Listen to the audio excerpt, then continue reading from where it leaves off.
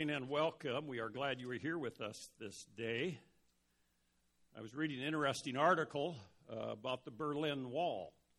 And some of you are not old enough really to remember the Berlin Wall when there was an East Germany and a West Germany, and Berlin was divided by this wall. Next month will mark the 29th anniversary since the fall of the Berlin Wall. In my life, it seems like yesterday. But 29 years, that kind of shocked me that it had come down 29 years ago. It was a historic event, and the world changed dramatically and drastically, and I think for the most part for the better. And in those almost 30 years, that iconic symbol crumbled as well it should have. But things haven't changed for everybody. I don't know if you knew this, but for almost 30 years, the Berlin Wall separated two populations of red deer living in the forests that encompassed the border between Germany and what is now the Czech Republic. And when the wall was dismantled in 1989, the physical barrier between these two populations of red deer were removed. But wildlife biologists began studying the deer in 2002, and they quickly realized that the deer living in Germany were not migrating to the Czech Republic, and the deer living in the Czech Republic were not migrating into Germany also. In other words, both populations of deer were living as if the wall was still intact. And that was really puzzling for the wildlife biologists. And they studied one doe in particular. They put a radio transmitter on her, and she became the symbol of those two populations of red deer in Germany and the Czech Republic. And her movement through the forests of what is now eastern Germany were tracked by a GPS collar that was fitted on her. And the biologist was named Marco Hurek. And during the time she was monitored, this doe was tracked more than 11,000 times in Germany, but never in the Czech Republic, even though there was no barrier any longer between the two. She never crossed over. And two elements of the story, of that doe's story, are particularly noteworthy. First of all, she was born 18 years after the destruction of the Berlin Wall. She has no physical memory of the wall's existence, and yet that doe is still blocked by it. And then secondly, the land formerly occupied by the wall and the guard towers has been turned into a large and thriving nature preserve. In other words, the land beyond the wall has become a haven, a perfect home for this deer, this doe, to live and her family, and yet she will not enter it, or she would not enter it. Hurek, the biologist, and his team, they've come up with several theories to explain why this is occurring in those deer, or did occur. It is strange behavior. And most deer travel on well-established traditional trails that are passed down through generations. And if you travel into the mountains and different places, you will see game trails, and you know that the deer pass those game trails down from generation to generation by modeling it in repetition. It's possible that this doe and her family and her whole herd simply haven't ventured beyond the beaten path. A wildlife filmmaker who works in that area and has filmed these deer has a different explanation, a different theory, and according to him, he said, quote, "The wall in the head is still there." And there may be some truth to that. The wall in the head is still there. Well-worn paths that we learn. Even in Christianity, we have well-worn paths depending upon our traditions and the way we live out our lives and what we consider important and essential to our walk as believers in the Lord Jesus Christ. But in this world, there is much tumult, as we recognize. I'm thankful that Dave Johnson introduced us to a whole short lesson in civics and reminder again that we have the right to pursue happiness. I don't know if you're experiencing the same thing, but every day in my mailbox, I'm getting just tons of these election flyers for different candidates. They are messing with my pursuit of happiness, let me tell you that. So it's good, Dave. Thank you for reorienting me to the privilege we have to vote in this country. I am thankful for that. But with the midterm elections upon us, I thought Psalm 2 was a very appropriate psalm in the midst of our election process. I like what Winston Churchill, the great Prime Minister of Great Britain, said one time. He said, "Democracy is the worst form of government, except for all the others." And so we have the blessing and the bane of living in this country, and I honestly am very thankful for our country and for our founding fathers, and yet sometimes it seems like things are in great upheaval, especially as we continue to be further divided in the political scene. Our individual lives sometimes can be overwhelmed also with tumult and with struggle, and the question of why, and the struggle we have with adversity and difficulty. And we can be overwhelmed at times when we look at the global scene. It seems like Satan is winning on every front, and it seems like evil seems to prevail. As Dave read for us Psalm 2, I hope your ears were listening as the voices of four speakers were speaking in there. There's 4 different stanzas in this psalm. Remember, we're doing a short series, some select psalms out of what we call the Book of Psalms. And we did Psalm 1 last week, and today we're doing Psalm 2.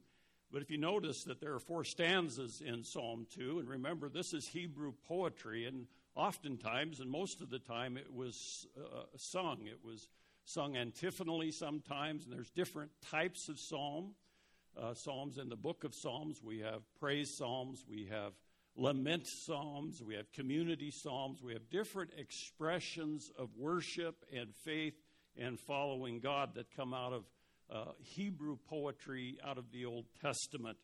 And so we see in Psalms 2 that there are 4 different speakers, and it's a commentary on the world scene. If you think that the current political turmoil and the worldwide global scene is something new, it is not. There has been difficulty, struggle, and adversity all the way. Psalm 2 is considered a Christ-centered psalm, anticipating the coming Messiah. There's a number of psalms in the book of Psalms that are called messianic psalms, referring to the Messiah. And Psalm 2 is one. Psalm 8, which we'll look at next week, is another. 16, 22, 23. There's a number of psalms that are foretelling or alluding to the coming Messiah that was promised clear back in Genesis chapter 3. And so we come here to this psalm, and again, it is without ascription. You notice as you look at the psalms in your Bibles that there's usually an ascription, a psalm of David or a psalm of Asaph or a psalm of Moses. But the first 2 psalms are without ascription, and so in one sense we're left without knowing who the psalmist was that wrote down these Hebrew poems. And yet we know that Psalms 2 was written about 3,000 years ago, and it's attributed to King David. We know that because in the New Testament, in the book of Acts, Acts 4, 25 through 26, it is said there by the early church that through the Holy Spirit, through the mouth of our father David, your servant said, and they quote this first stanza out of the book of Psalm 2. And so this psalm divides itself into 4 equal divisions, essentially, with 4 different speakers. And one of the former preachers from another generation, I'm borrowing his outline, basically, in one sense. But the first verses 1 through 3, we have the narrator speaker, the psalmist speaking, and he is referring to the human heart's rebellion. That every human heart is rebelling against God, and he asks some questions here, beginning in verse 1. Why are the nations in an uproar and the peoples devising vain things? 2 questions come forward. Why is there so much global conflict? Why so much conflict, and why is there so much individual confusion? And as we are, I think, not necessarily blessed with a 24/7 news cycle, we are always exposed, unless we take a sabbatical from the news, to what is going on around our world. Warren Wiersbe writes that David didn't expect a reply when he asked this question because there really is no reply. It is an expression of astonishment when you consider all that the Lord has done for the nations. How can they rebel against him? God has provided for their basic needs, Acts 14, guided them, kept them alive, sent a Savior to bring forgiveness and eternal life, Acts 17. Yet from the Tower of Babel in Genesis 11 to the crucifixion of Christ recorded in Acts chapter 4 to the Battle of Armageddon in Revelation 19, the Bible records humanity's foolishness and futile rebellions against the will of the Creator, unquote. And of course, all through Scripture we see two consistent things. First of all, the character of God is always consistent. Whether it's Old Testament, New Testament, no matter what portion of Scripture you go to, the character of God is consistently portrayed. He is righteous, He is just, He is all-powerful, He is sovereign, He is carrying out His plan throughout all of the ages. The other consistent thing we see is the plight of mankind, humankind. We are sinners in need of a Savior. There is this thing called, called sin that has entered the world, and we are all subject to it. And as I was talking with my life group this last week, the reminder is that these bodies of flesh have not been redeemed yet. And so this spiritual battle goes on with each individual. Now, for believers in the Lord Jesus Christ, we are new creatures in Christ, and we are given the Holy Spirit who indwells us and guides us and cares for us. And yet the struggle is very real. There is adversity. And then he identifies the protagonists in verse 2. He asks these two questions. Then there are the protagonists. The kings of the earth take their stand, and the rulers take counsel together. And who do they take it against? Against the Lord and against His anointed. And so the identity is, in this sense, world leaders. I like to think of it in our day and age, and in our country, we don't think about kings very often or sovereigns that lead nations. The context for King David and for the world at that time was every nation had a king of some type, and we still have some with us today. But it's really more about the idea of those who are the gatekeepers of our culture, the gatekeepers of society, those who influence others in the wrong way and sometimes maybe in evil ways. World leaders, gatekeepers, influencers, they take their stand, it says. And we see that in popular culture all around us. There are influencers and gatekeepers who are pushing an agenda which is anti-Christ agenda. It is against everything a Christian would stand for, against Scripture. The rulers, they take counsel together. They are plotting a war against God and His anointed one. That is a curious verse there. When it says anointed, that is the Messiah. It's the Hebrew term, which means the anointed one. It's translated in the Greek, the Greek translation of the Old Testament, done before the time of Christ, as Messiah. And so that is the New Testament name, the title of Jesus. He is the Messiah, the one promised to come rescue His people. And the word Lord there is the proper name for Lord. It is the term Yahweh. It's the tetragrammaton in Hebrew. There's 4 letters. And to this day, Jewish people who observe their faith will not pronounce that name. And if you use King James, it's translated Jehovah. And that was a later addition at King James' time, a guess about what those 4 letters mean. But more accurately in Hebrew, it's Yahweh, or his proper name. And we see it first appearing in Exodus chapter 3 when God appeared to Moses in the burning bush. And Moses said, "Who are you? Who should I say sent me?" And he said, "I am that I am." It is the proper name. It is Yahweh, God's proper name. And so observant Jews will not even pronounce that name. If they are reading this portion of Scripture, they will not say Jehovah or Yahweh. They will substitute the term Adonai, which we see later in Scripture down in verse 4. The way you can tell in your English version, and this is why you should read the introductions to your Bible, it helps you understand the translators and how they came to certain positions in your version of Scripture, or your English version. But the proper name of God is given to us in the English word Lord, capital L, small cap O-R-D, small caps. Okay, that's the proper name of God, or Yahweh or Jehovah if you prefer. When he's talking about Adonai, which simply means master, it'll be capital L, small O-R-D. And so you can make that distinction when you read through the Old Testament.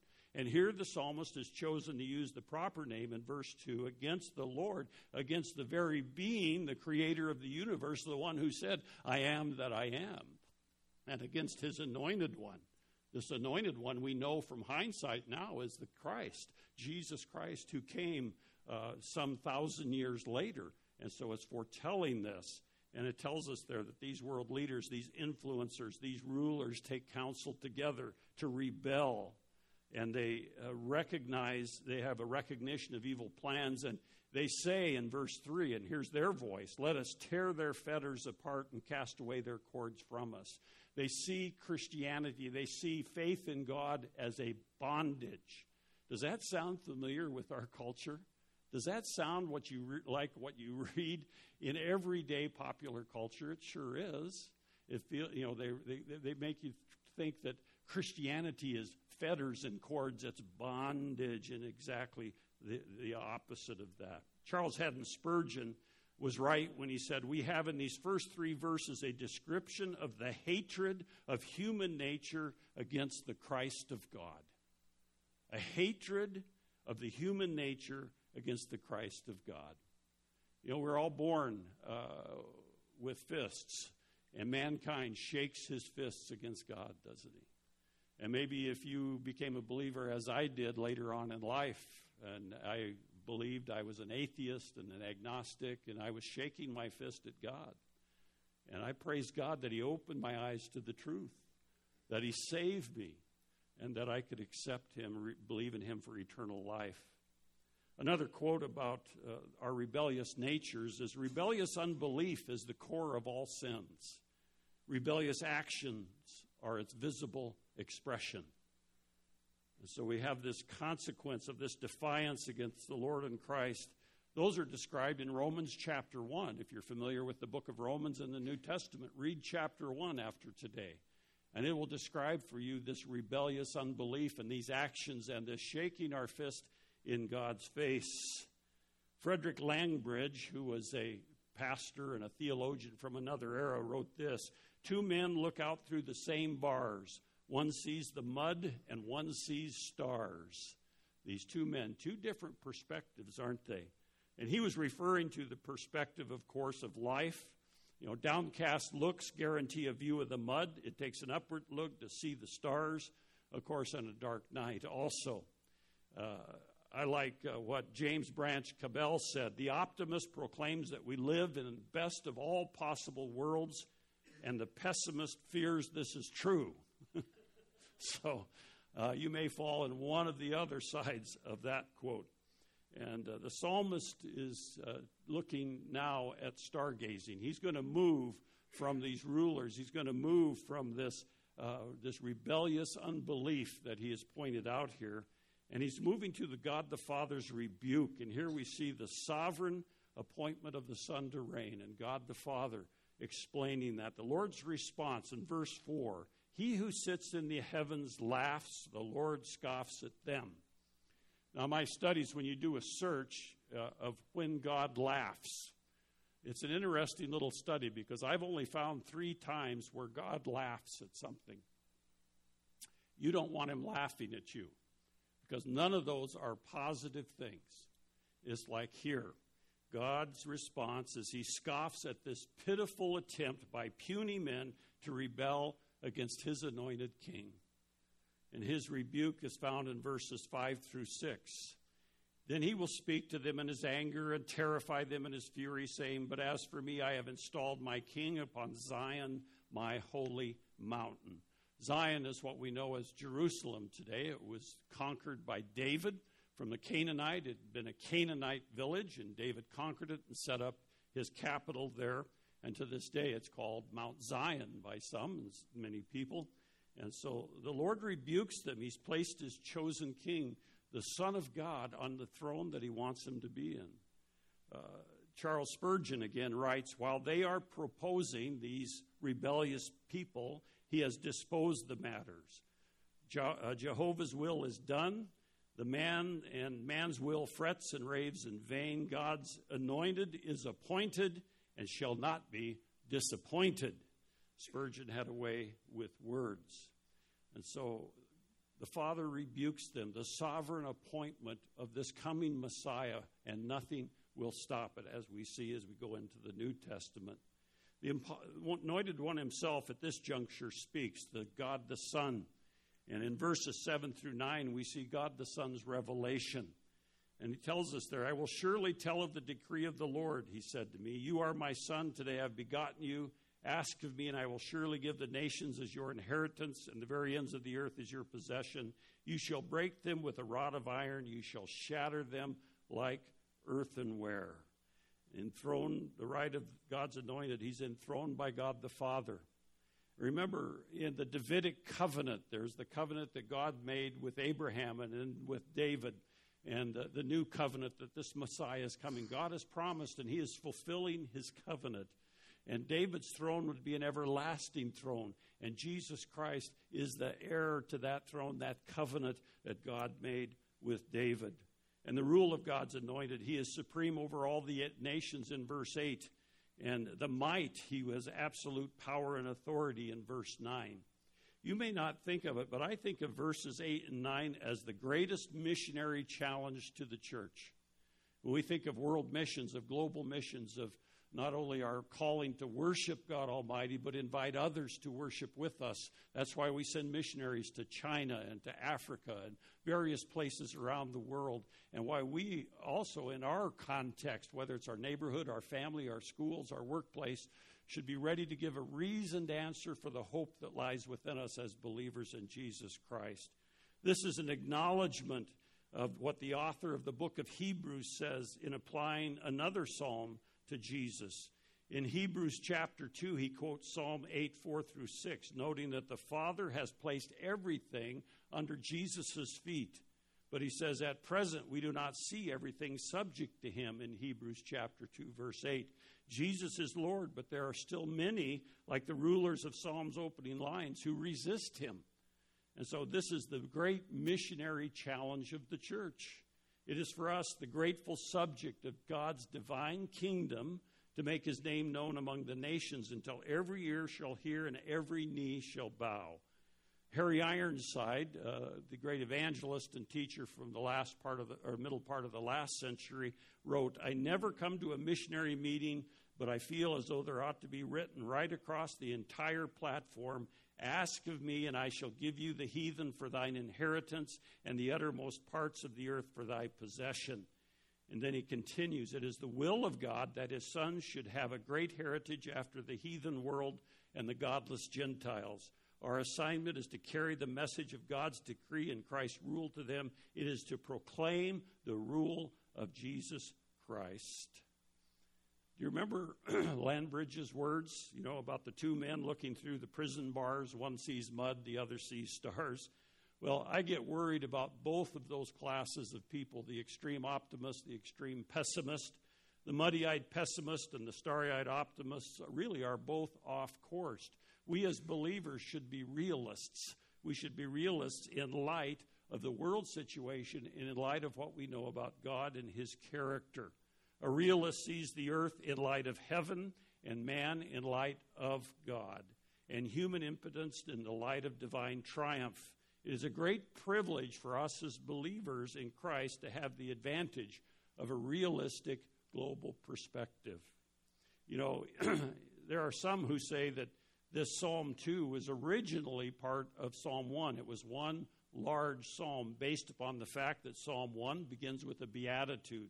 How happy is the man, or how blessed is the man. And Psalm 2 ends in verse 12 with how blessed are all. And that was one of David's mechanisms. He would, when he was speaking about God and about the blessings and happiness, he would begin and end his psalms. And so there's some evidence that this was one major portion of Scripture at that time to introduce the rest of the Psalms. And that would make sense because remember in Psalm 1, the two ways, the way of the righteous, which is representative of Jesus Christ, and the way of the wicked or the sinner are contrasted. And he talks about that in Psalm 1. The way of the wicked will perish, the end of Psalm 1. And then he launches in to the uproar of the nations, the rebellion of man, the human heart that rebels. And so we need to be realists in this. And so the psalm concludes in verses 10 through 12.